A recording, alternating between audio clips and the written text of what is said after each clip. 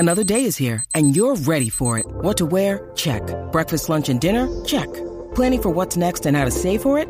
That's where Bank of America can help. For your financial to-dos, Bank of America has experts ready to help get you closer to your goals.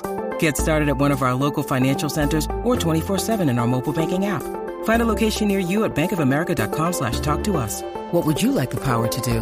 Mobile banking requires downloading the app and is only available for select devices. Message and data rates may apply. Bank of America N.A., member FDIC. The Rodcast, mornings 6 to 10 on The Horn. The Horn.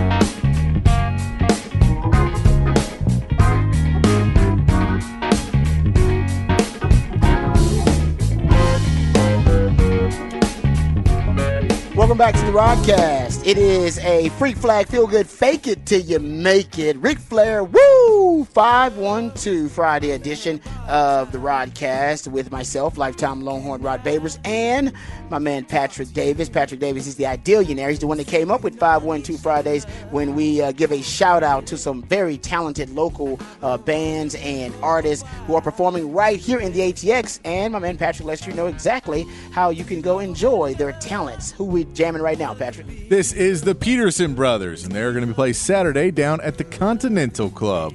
Oh, I like that. Nice. I know what the Continental Club is. Mm-hmm. Still Sounds around. like a damn good Still time. around.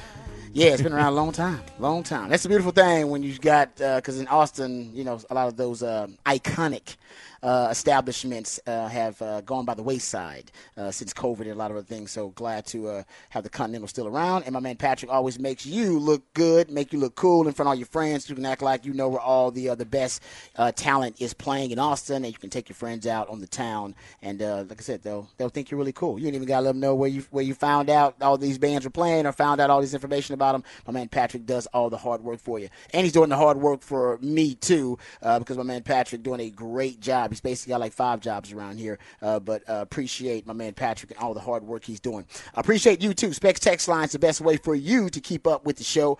512-447-3776. That's the number to the text line. You can text us there to keep up with the show. You also can watch the show. I believe, Patrick, do we have a link to watch the show on the website, or are we watching on YouTube? It should be. I think it's on the website, too. Okay. I haven't checked it in a minute, but it should be on Twitch, and it should be on YouTube. I believe you just search The Horn Austin. On either one of those, you should be able to find us. There you go. So yeah, you can consume the show in a lot of different ways. So go check out the link, or go check it out on the YouTube page for The Horn. All right, so we got a lot to get into. We'll review Byron Murphy's combine performance of Andre Sweat and Jalen Ford. We'll also look forward to JT Sanders, because JT Sanders is going to do on-field drills today because DBs and tight ends are performing. We'll get to Horn headlines here in a second. In Rod's Rant of the Day, I'll get to those macro external factors that are going to affect the draft stock of the Longhorns coming out. We'll get to that when we get into Rod's Rant of the Day. But before we do any of that, let's check the headlines, the Horn headlines with my man Patrick. All right, your Horn headlines brought to you by Top Gun Rentals. Suns outlast the Rockets last night, 110-105. Jalen Green puts up 34 points. Jabari Smith Jr. adds in with 11 points and 16 rebounds. Young core for the Rockets doing some good work. But Devin Booker, Kevin Durant doing too much, combining for 59 points against the Rockets. Rockets only shoot about 30% in the game. Can't get it done.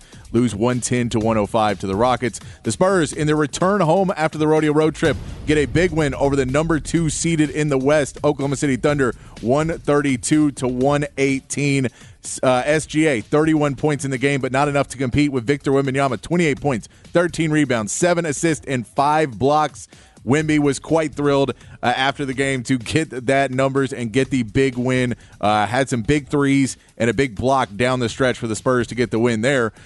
In men's basketball, Texas taking on Oklahoma State on Saturday, looking for back-to-back wins for the first time in over a month. Have not had back-to-back losses or back-to-back wins for Texas in the month of February. Hoping to turn that around with a win over Oklahoma State to build off that road win over Texas Tech last week. Hopefully they'll get a win over Oklahoma State, a matchup they should win over an Oklahoma Oklahoma State team. Texas women's basketball will be taking on BYU in their final game of the regular season on Saturday at 7 p.m., and they are doing the 10K for 10K. If 10,000 people buy tickets and come out to the game for Texas women's basketball, Vic Schaefer will be donating $10,000 to the Neighborhood Longhorn Foundation and support the women's basketball team. Tickets are only $9 and $15. You can go check that out there.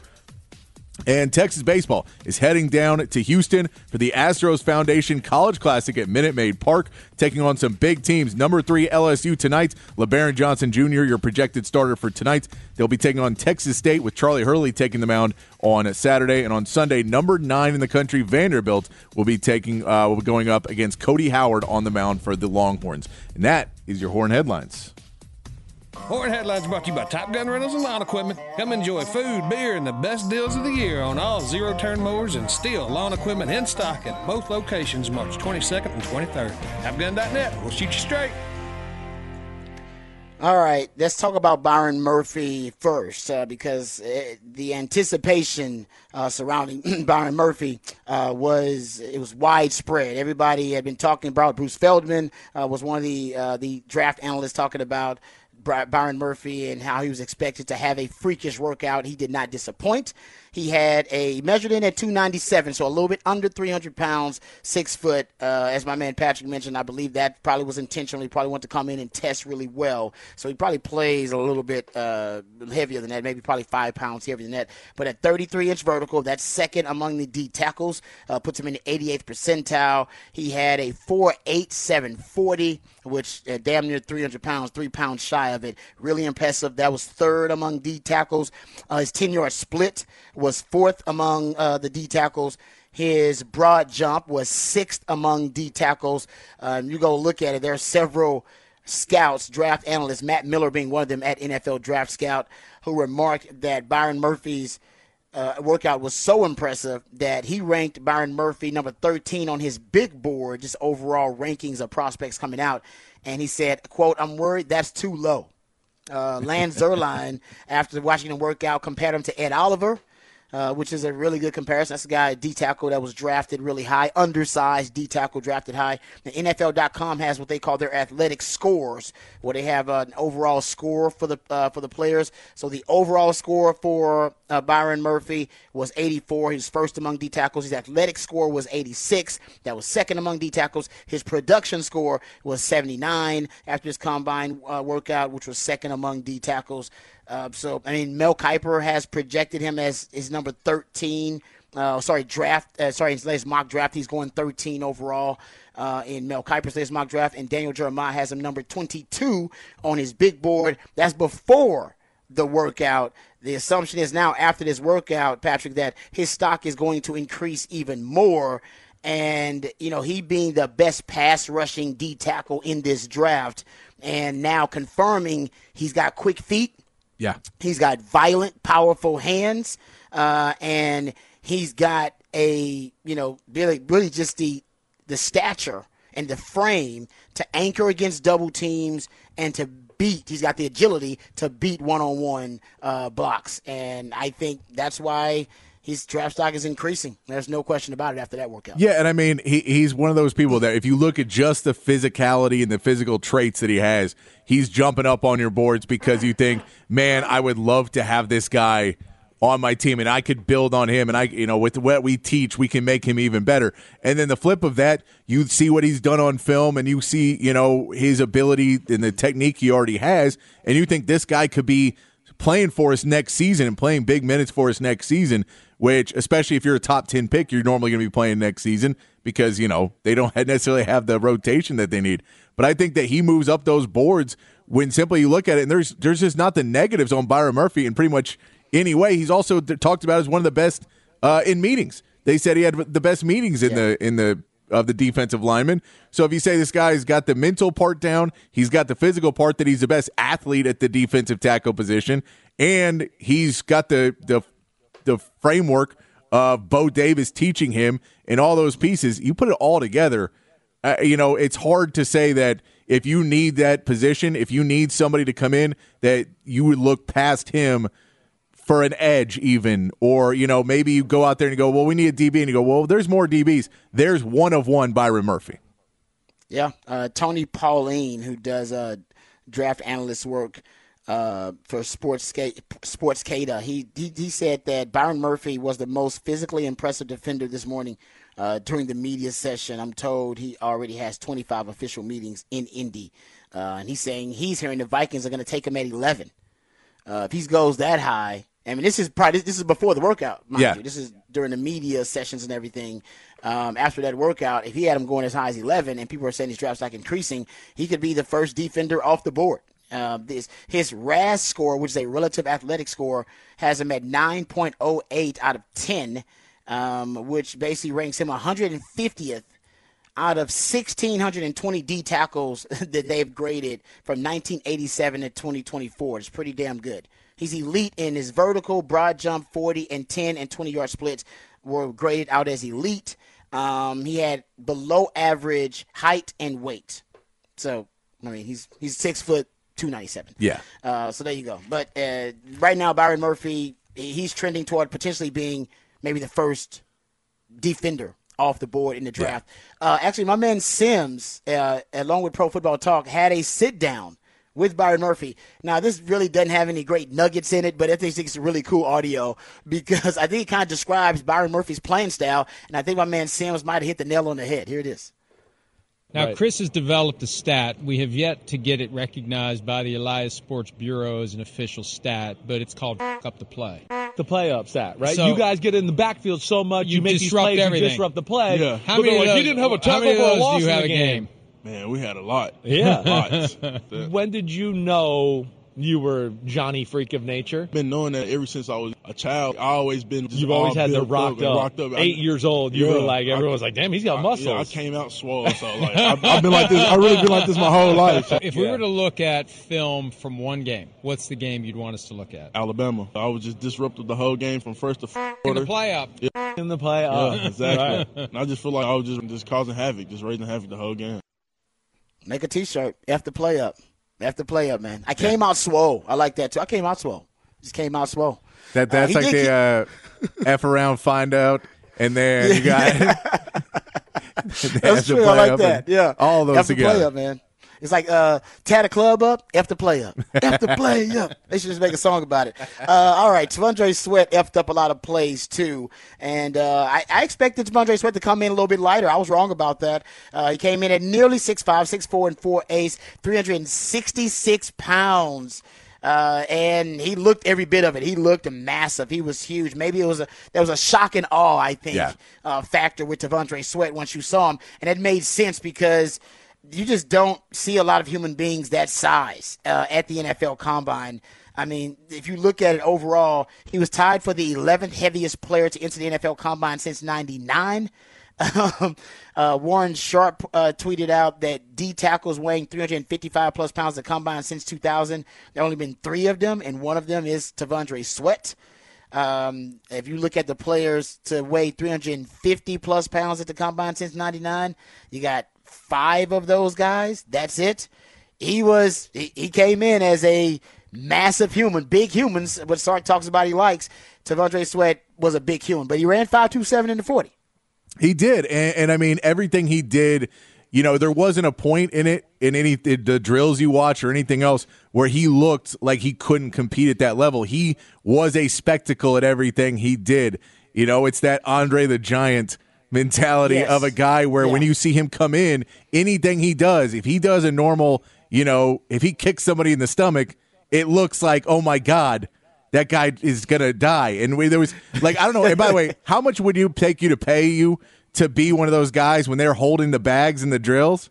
Man. Those guys were getting abused. And when T'Vondre Sweat went in there, he missed the bag. Helmet. He missed the bag a little bit. That poor man looked like he was about to get taken. I was like, just cowering away and hiding. One gets popped in the face with the bag. His bag got hit too hard.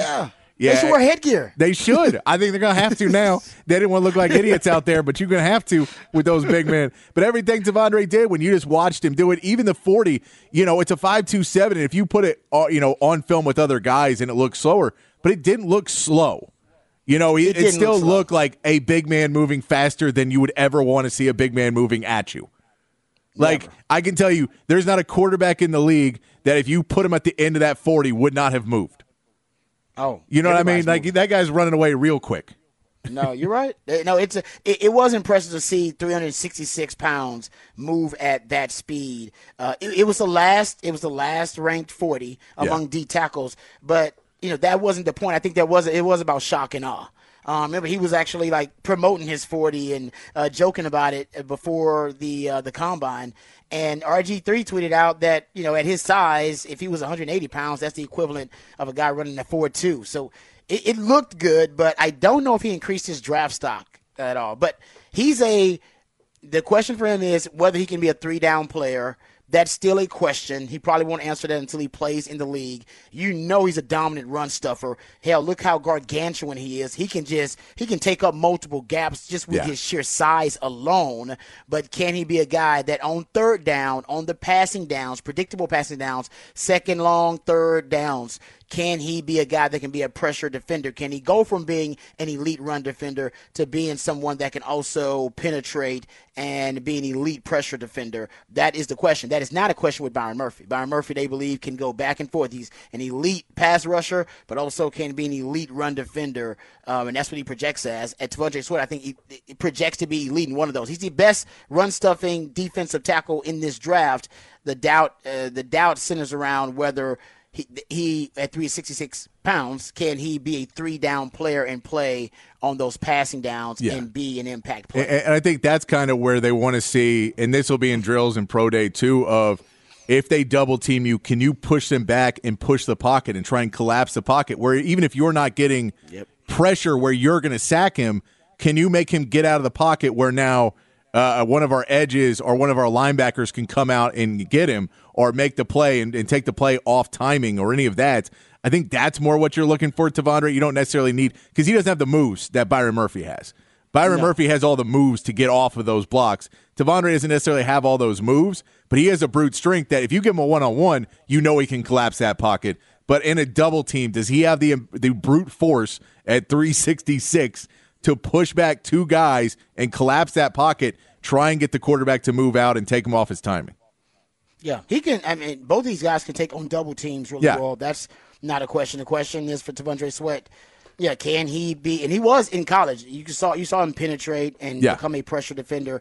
Can he do that at the NFL level? I think he can. And he'll prove that. The weight will be the question. They don't want to see him go above 370. Yeah. I imagine that no matter what team he goes to. And he says he's comfortable playing at 365, which is what he played at the Senior Bowl when he turned a lot of heads at the Senior Bowl. But both these guys are going to make a lot of money in the league. I pointed this out, and I'll get into this a little bit later in Rod's Round of the Day coming up in the 9 o'clock. But if you look at the highest paid defenders, period, in the NFL in 2023, the top 16, 8 of the top 16 were interior defensive linemen.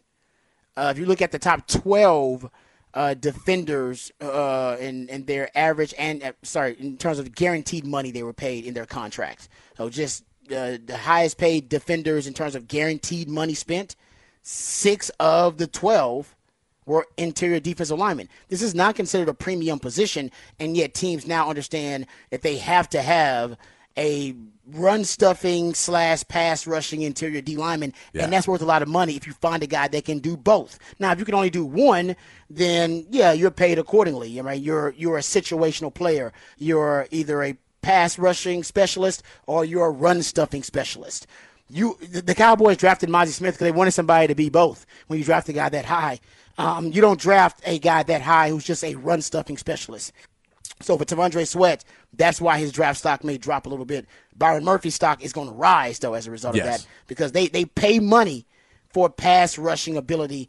It's almost as a defensive lineman is considered a prerequisite. Like it's considered something that is a base requirement that you stop the run these days. Yeah, that's exactly. Like basic as an NFL defensive lineman. But if you could add value, the added value would be if a guy that can rush the passer too. Yeah, and I mean, that's the reality. Yeah, because they also know it's like they're just going to run away from you at a certain point. And you have guys that Michael can run Parsons. Yeah. They go, we're just going to run to the side that Mike is on, and if you're clogging up the middle, that's fine. But, on those third downs, on a down where we're going to play action. Are you going to be able to come through the middle and still wreak havoc and throw us off the timing of our routes and throw us off the time and try and make the quarterback scramble and all of that? That's a question for Devondre, but I think that's where, he could be a draft fit guy where they really just need someone to help stop the run in a team, and everyone else they wanted was kind of taken off the board, and so they don't go best available in the first round. They take a guy that they feel comfortable having on their roster for the next 4 years in Devondre Sweat. I think that's kind of right now, unless he has an amazing pro day where he'll fit in if he falls to the first or climbs up to the first. Most likely, though, is a second-round pick of where somebody comes in a little less, liability if he does balloon up in weight, if they feel like, where he's on that verge where they're a little bit more worried about his health, that if he gets up to 380 on an offseason and comes back into camp and he's, overweight and those types of things where they want to build in more protections, if you put him in the second round, that guaranteed money's gone. It's a little bit more of a drive for somebody to make sure you stay that type of player. Yep. No, I agree. That's the only question. But I do think Devondre Sweat will be taken early in the second round at the latest. Oh, yeah. But a lot of people think he should be a first round. I remember Jim Nagy saying that before the draft, that he didn't think he should drop out of the first round. Mel Kiper really likes Devondre Sweat too. We didn't see, Jalen Ford run any of the drills. He did the broad jump and he did the vertical jump. He had a 10-7 broad jump, which had him fifth overall, so a really good broad jump for him. And he had a 33.5-inch vertical, which was 11th amongst the linebackers. He must have tweaked something during those workouts because we did not get any results from him on the other agility drills. So I'm assuming that he's going to do those at Pro Day. And Jalen Ford, I'm sure, may be impressed at interviews. I expect Jalen Ford to be drafted where he's going to be drafted anywhere from third to fifth, maybe even sixth round. That's where off-ball linebackers are drafted, guys. I know people don't like it, but unless you're a freak at off-ball linebacker, you don't get drafted in the first round. I mean, Dre Greenlaw is a fifth-round pick. Fred Warner was a third-round pick. I mean, Chanel, the linebacker for the Chiefs that made that blocked the extra point in the Super Bowl. I mean, that guy's a third-round pick. I think Bolton, their other linebacker, maybe a second-round pick, but that's where off-ball linebackers are usually drafted just because of the value of the position. And I think that's where Jalen Ford is going to fall. Yeah, and I think, if you're Jalen Ford, you just hope to go to a team that you can go contribute to in a high manner. Because if you fall into a place where, they need that off-ball linebacker, which a lot of teams do, because it isn't it's not a position you're going to spend a ton of money in a free agency. Those guys may not. They'll try and get one out of the draft and try and not, skimp and save and not pay somebody a lot of money to have that position. You can get into if you're in a good place with other good linebackers, maybe a decent secondary, he could really step up and be a part of that team. So being drafted later is not the worst thing in the world. The worst thing is getting put on a team where you're having to do everything and it makes you look worse because now everything's your fault when the defense isn't working because you don't have any help. So if he gets put on a team where there's help out there, he could be a big piece of it. Or a team where you're not a system fit, which I worry about with DeMarvion Overshown now with Mike Zimmer coming in. I'm not sure he's a system fit for Dan Quinn's system. He was perfect. But for that system, I'm not sure. Also throw in the fact of what they need versus what they have now, and where they may put him over there in that off ball and be like, "Look, we just need linebackers. We need linebackers in run support, and so we know this isn't your specialty, but you got to do this now." Yeah, we'll hear from Will McClay actually later on the show. The Cowboys talking about what they need and what they're eyeing at the combine. But there you go. The Texas Longhorns represented yesterday between Byron Murphy, Devondre Sweat, and Jalen Ford. Today you'll have J.T. Sanders, who I've read some comments from J.T. Sanders because they're doing the media rounds as well, and he says he expects to run around a 4.6, and if you look at it, he probably has, I remember Pro Football Focus actually putting an article out there, he probably has the most to gain at the tight end position, even more so than a Brock Bowers. Brock Bowers is going to be drafted really high. He's a freak, considered a generational talent. And there's a precipitous drop, a huge gap between the two top tight ends in this draft, in this class, and the rest of the tight end class.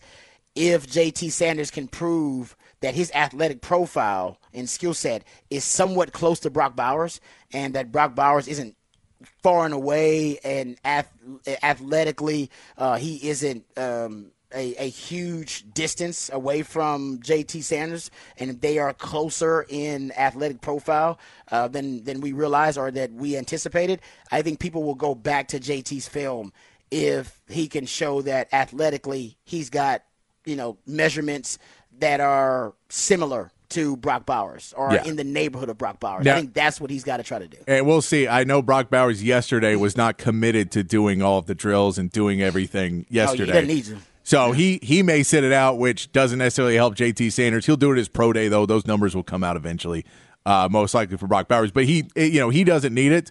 It would help out JT Sanders. I agree with you if he was able to get it close.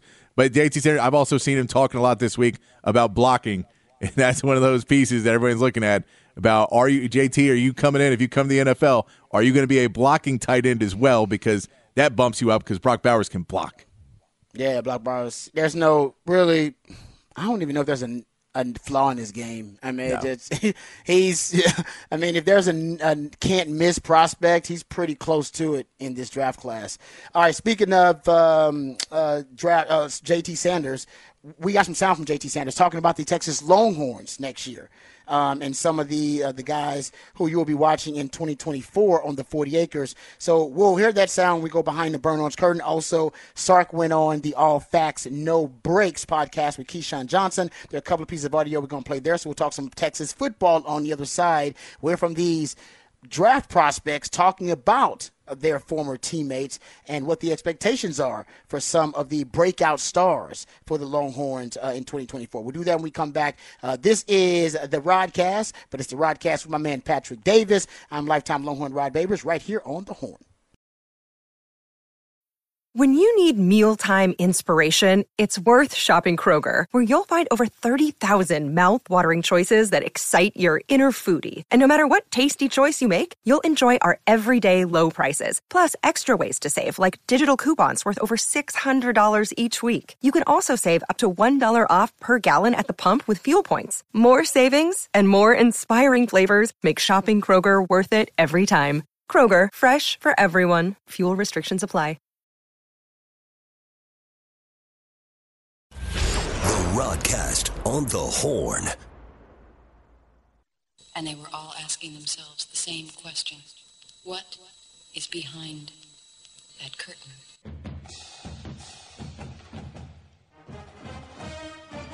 Some Texas football. Well, we actually been talking Texas football. We're talking about the prospects coming out in the NFL draft and their performance at the Combine. But I want to talk about the players on the 40 Acres right now. Sark went on the All Facts, No Breaks podcast with Keyshawn Johnson, and it was actually a really good interview, and there are a couple of tidbits, a couple of nuggets I want to bring up. First, Sark was asked about, of course, the quarterback room, because Quinn is expected to – actually, I want to say I saw today that Quinn had the tied for the best odds to win the Heisman. So a lot of expectations on Quinn, as well as should be. Returning for Texas, first year in the SEC, coming off a Final Four appearance. And, of course, you have Arch Manning behind Quinn Ewers, who is part of the first family of football, and there's been a lot of hype surrounding Arch Manning, as there are around any Mannings. And here's what Steve Sarkisian had to say about that situation of Arch Manning and the Manning family being patient. A lot of people thought that Arch Manning might want to transfer, wouldn't be willing to sit for 2 years behind Quinn Ewers, but that's not the case. He is willing to sit behind Quinn and learn the system. Here's Sark talking about that quarterback room for the Longhorns. Well, I just think this, I'm a little bit old school on some of this stuff, and I understand that, in this day and age of recruiting and social media and what's going on, everybody wants to be the 5-star and come in right away and have instant impact and things of that nature. But I'm a little bit of the belief of there's a developmental side to our game. So that when you do play, you play great football, and that you have longevity in your career when you do get to the NFL, because you're prepared for that time when you get there. And I think for Quinn, having one more season of starting, getting his start number up into the 30s, as a bona fide starter, being a leader of a team, continuing to mature, staying healthy, things of that nature. And I think for Arch, what a great opportunity as a backup now this year in his second season, going to get some definite playing time. And we're looking forward to him doing that, watching his maturation and growth. I think for the both of these guys, it's going to be the best for them, for their futures, so that they can play the best football. So we're fortunate. I've never not been anywhere where we haven't had quarterbacks. And so we're fortunate to have those two guys right now as guys that can go out and lead our offense and lead our team. Yeah, quarterbacks obviously like Sark's system. And, I mean, the Manning family, they approved this message. I mean, the Manning family signed off on, one of their members of the first family of football being mentored by Steve Sarkisian, playing in that Steve Sarkisian system. And I'm sure they broke down the X's and O's of that Sark system. So it is a quarterback-friendly system that quarterbacks want to play in, so you can always helps you recruit big-time quarterbacks and helps you recruit big-time skill talent. There's audio, my man Patrick pulled of J.T. Sanders. He was talking to Chris Sims, actually, in Pro Football Talk, and he was talking to them about his recruitment to Texas, and they go through a lot of different topics. And then they actually start asking him about him being an athlete coming into Texas and choosing offense or defense, and he tells you why he chose offense inevitably, and I think it's pretty interesting. Here is J.T. Sanders. Five-star recruit, got offers from Texas, Alabama, Florida State, Georgia, LSU, Notre Dame, Oklahoma, Ohio State, and Texas A&M.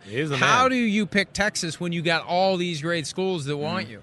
So Texas just really showed me that they wanted me. They was really, after the recruiting process, they really still recruiting me the most, if you get what I'm saying. It was, despite getting offers from Bama and stuff, Herman was still pushing on me hard, and I kind of took that to heart, and that kind of resolved with me.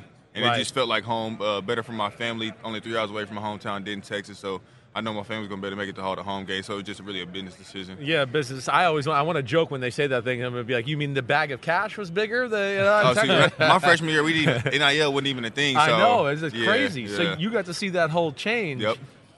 Actually, since we're there, take us through that. What was it like at college? Your first year, you're probably like, damn, I don't have enough money to eat a third meal, right? It was kind of hard just living going off to that. Jester dorm. Yeah, exactly. Right? Jester. Yes. Cypress under the sand jag. It was kind of hard. You know what I'm saying? Yeah. So then, when it came NIL? Tell us how life changed a little bit. It actually changed a lot. I got to be able to help my family out more financially, also myself as well. And it's just I'm just thankful for being able to have the opportunity to help my family out. You know what I'm saying? I hear you. You played receiver and defensive end in high school. Yep. How did you settle on tight end? So.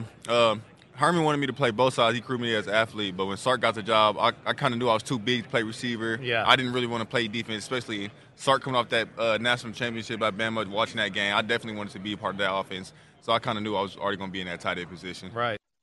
Yeah, so there you go. Watching that game, I knew I wanted to be a part of that offense. And I think and there have been several players that have hinted at that, right? Isaiah Bond essentially said that when he said, just like the business world, you make the best decision for your company. My company right now is my draft stock. I feel like I'm putting myself in position to increase that and have better draft stock. I mean, this is a player that watched Sark's offense when they came to Tuscaloosa and beat Alabama this year. And Alabama ended up obviously finishing in the Final Four too. But he watched that offense, and I had to be a big part of how appealing it was. And remember, Sark recruited Isaiah Bond. He actually talked about this in the All Facts, No Breaks podcast, that he recruited Isaiah Bond, lost out on that recruitment to Alabama, and talked about how that relationship that they had cultivated really paid huge dividends when the transfer portal opened up, because Nick Saban retired. And then he said immediately, right after that, right when the transfer portal opened up, I'll get the quote from Sark here. But Sark says basically he went, as soon as Isaiah Bond went into the portal, he flew to Georgia to meet with his family and Bond and his parents immediately. Yeah. And then when Bond visited Texas, he committed on the visit. It was no time at all. It was quick, and everybody remembers how quickly it happened. Well, it was because they had the previous relationship, and I think Isaiah Bond wanted to play in that offense after watching that offense, just like J.T. Sanders watched that offense. Thought to myself, I want to play in that. It's a huge recruiting tool for Sark because that offense is enjoyable to watch. It is exciting. It is aesthetically pleasing. Longhorn fans, they remember winning the championship with, VY and Greg Davis calling the plays, but Longhorn fans never liked Greg Davis's offense. They were complaining about Greg Davis's offense even when I was playing, and he was still breaking records and setting records at Texas. But they don't complain about Sark's offense as much. I say as much because Longhorn fans complain about anything, and I'm part of that. But they don't complain about it as much because it is an enjoyable offense to watch. It's aesthetically pleasing, and I think it also helps him recruit high-level talent at quarterback and at tight end and at wide receiver and at running back, too. Yeah. No, I mean, that ability to throw the long ball, everybody wants to be a part of a team that, you have that explosive play, and Sark's, he's built about the explosive play. A lot of other offensive coordinators love the screen game, love, trying to get something where maybe we'll break something out of it. Sark does every play with the hope of it being an explosive play, and then sometimes he'll set up. If he has a fault, it's because he tries too hard to get the explosive play instead of sometimes just going to pick up the 7 yards and making a manageable second down or third down. He'll still say, well, on first down, let's chunk it down the field. And then what are we going to do on second down? Well, we'll chunk it down the field. Well, now it's third down. What are you going to do? Well, I got to chunk it down the field now. So it's third long. But if you're a fan, you go, well, at least those were 3 fun plays. And, it's much better than, well, we ran 3 bubble screens in a row and we got 4 yards. And I hate this guy. He's the worst. Yeah. Let's go get a plane and tell everybody how much I hate him.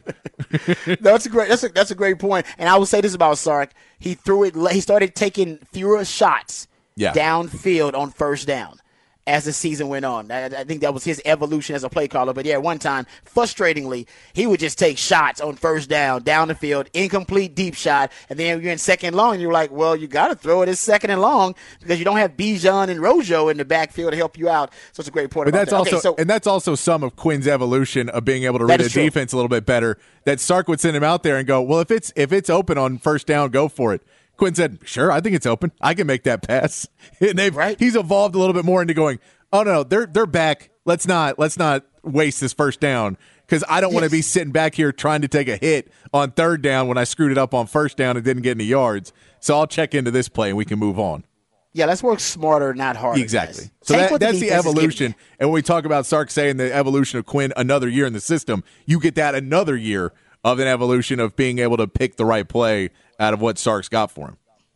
I totally agree with you. All right, so real quick before we get out of here, J.T. Sanders and Byron Murphy at the Combine were being asked about who they should, basically some of the players who could be breakout candidates for the Longhorns in 2024. J.T. Sanders had some glowing remarks about one Jonte Cook. Can we play this audio, Patrick, real quick? Here is J.T. Sanders on Jonte Cook. Jonte Cook, actually. He had a dominant high school career, and when he gets his opportunity, I know he's going to go out there and make his plays for sure. What can you tell us about John? What kind of receivers John is? What have you seen in practice? Can you give us a scout? I feel like he's a miniature Zay, you know what I'm saying? Getting to play under Zay his freshman year and just look at the things Zay did. I feel like that's how Sark's going to use him as well. He got the play speed, he got the catch radius, he got the hands, he has the IQ, has the smartness, all that. All right, so the way he's talking about, he's going to use him like X-Men. Well, X-Men led the team in targets. Is Jonte Cook going to lead the team in targets, or will it be Isaiah Bond? I think right now the belief is Isaiah Bond is going to be that guy, and Jonte Cook might be the second receiver, but I don't know. I mean, it could end up being Jonte Cook's got more familiarity and knowledge of the system. He's got more chemistry with Quinn Ewers because he's been here. Yep. Those other guys haven't.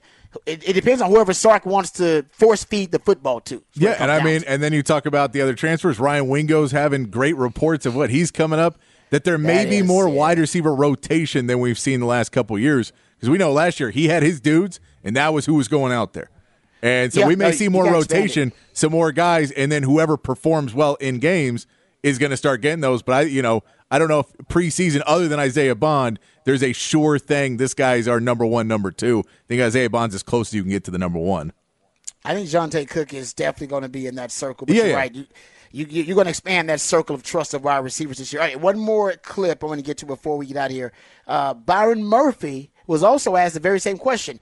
Who should Longhorn fans be on the lookout as a breakout candidate for the Longhorns going forward? Here's what Byron Murphy had to say. I say on defense, I'm pretty sure y'all heard of him. He's a freshman. I say Anthony Hill. And I say when it's time for him, for him to come, and do this process, I feel like he's going to be a first-round guy. So just be on the lookout for him.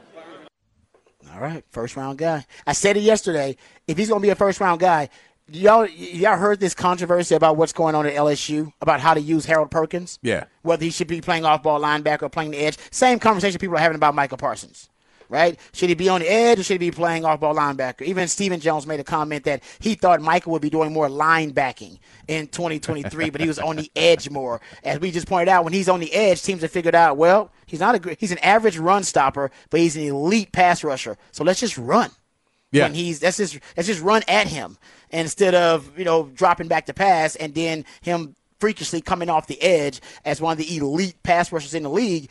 And that's why he's got to change his game. He's got to become a better run stuffer in addition to being an elite pass rusher. But that's the conversation I think that we're having with Anthony Hill too.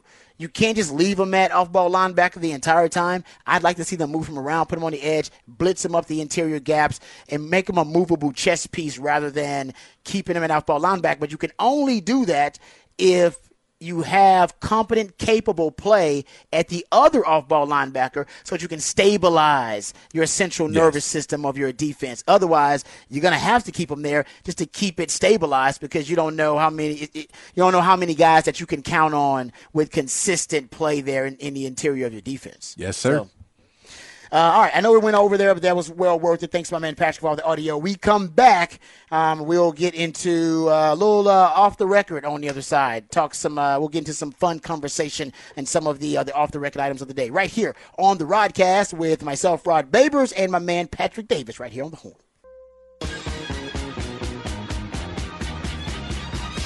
DD Mega Doo-doo. I'm sorry, Mangudu. Once it's turned on, the sign will spell out Deli Cat Essen. Well, I don't get break my income. Well, congratulations. Continue good sex in the Big East. Thank you, Jimmy. And boom goes the dynamite. It's time for another edition of Off the Record. Do it live. I'll write it and we'll do it live.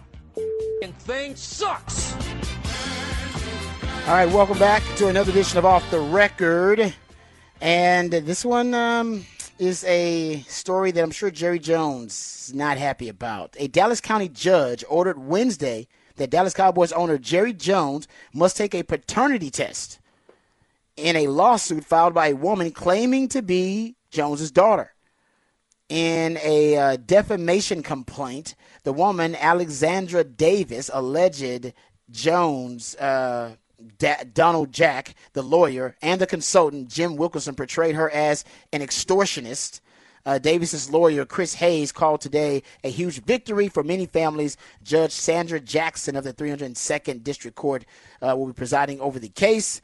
And essentially, Jerry Jones got to take a DNA test to basically disprove or prove that this young lady is or isn't his biological daughter. Yeah, straight up Maury Povich style, man. You are the father. What do you think we're going to have here? Not the father, or he's going to be the father? I mean, it feels like there's got to be so much evidence for the court to be like, well, yeah, clearly, like, you're the – now, if he's not, I want to see the Maury Povich dance he does.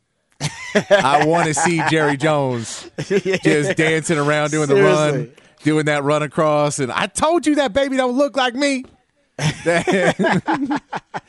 Wait, when they get on there and that's a good point. That one, like, look at him and his big old ears. I got beers like that. Jerry Jones does like to put on the show now. He does like to put on the show. But yeah, man, this is. I mean, he thought he was the father, right? Because wasn't he paying like on the side little hush money to keep this thing quiet? So maybe it was just easier to do that rather than have to prove it or disprove it. But for the young lady, I imagine for her, this is about getting in the will. Right? Yeah, but you're not going to get in the will. I think what it is, because she was already on that reality show, right? She was part of a reality show before. She was a part of a reality show. But this would get, I mean, you would have case to be in the will if you're actually you his have a daughter. Case, but if he picks it and he's like, well, guess who I don't like? The lady who sued me and made everybody realize I had an illegitimate kid. Maybe you're not in the will. Yeah, maybe not, but I think that she knows that she's like, look, my life will be like with everything else. If I'm Jerry Jones' daughter, then I can go do the other things I can do because now that's a story and I'm in the news and I'm a piece of it and I can do that. And maybe she just wants the closure and she wants the medical history and all of that. Maybe it's all that. Maybe it's better good. But I have to imagine it has to do with money. Clearly. You're not gonna. But maybe she wants to know who her father is too. That's probably part of it. His long life journey. That's probably Man, if those results come back that it's not him, that would be hilarious. Man, if it comes back that it's not him. What conversation? The look she gives to her mom. If that happens, right. You philandering. Philandering, and I was also hanging out with Dan Snyder though, so I don't. Yeah. At least she knows how to choose them. Mom does. All right. Hey, mom, she goes after them big fish. So there you go. Jerry Jones will have to take a paternity test. If he is the father, can we say that he has in the past then gone all in? Yeah. Oh, he's definitely done it a couple of times. He's gone all in. He's going. I mean, did you see that? Did he meet her at like an airport ticket counter? I want to say, was that the? That sounds about right. I remember that being the story. I think I got to go back to research. I swear that was like the beginning of the way he met the mom. Too many cocktails at the first class lounge for Jerry. I don't know. I got to go see where this woman worked in the mom. But I thought I remember that being like a random detail. There you go, Jerry Jones. He's got to take a paternity test. That is one way to get your own private jet. Your wife allowed you to get a private jet. If you cheat on your wife with the ticket lady at the airport, she's like, yeah, just go buy a plane now. You ain't no more ticket ladies for you, Jerry. Well, then you're going to have hot host. You're going to have a hot stewardess, though, and that's, you know what I mean, that's servicing the plane. No, it's going to be all males. I'm hiring. All right, so there are a couple of random stories that also I wanted to get to. Apparently, 2 NFL prospects, one being Tyler Owens, they voiced their very strange belief systems. Tyler Owens doesn't believe in space and believes the earth is flat. Yep. He's also expected to run the fastest 40 time at the combine, too, by the way. Yeah. No, he's fastest 40 and fastest to say the dumbest thing I've heard in a long time. That was, that he said, because, look, the flat earth thing, I get, like, it's wrong. It's not right. But he even says in that, he goes, it's interesting, that stuff. So I don't know. Maybe it is, maybe it's not. But I don't believe space is real. That's a new one to me. Yeah. I did not know. Is he trolling us? I don't know, because there's the other guy who is trolling.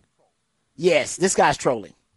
Is it Tip Riemann? Yeah, Tip Ryman. He's the one, because he went with birds aren't real, which you can see those. There's like billboards and stickers everywhere. Birds aren't real, which is basically a fake conspiracy theory to make fun of other conspiracy theories.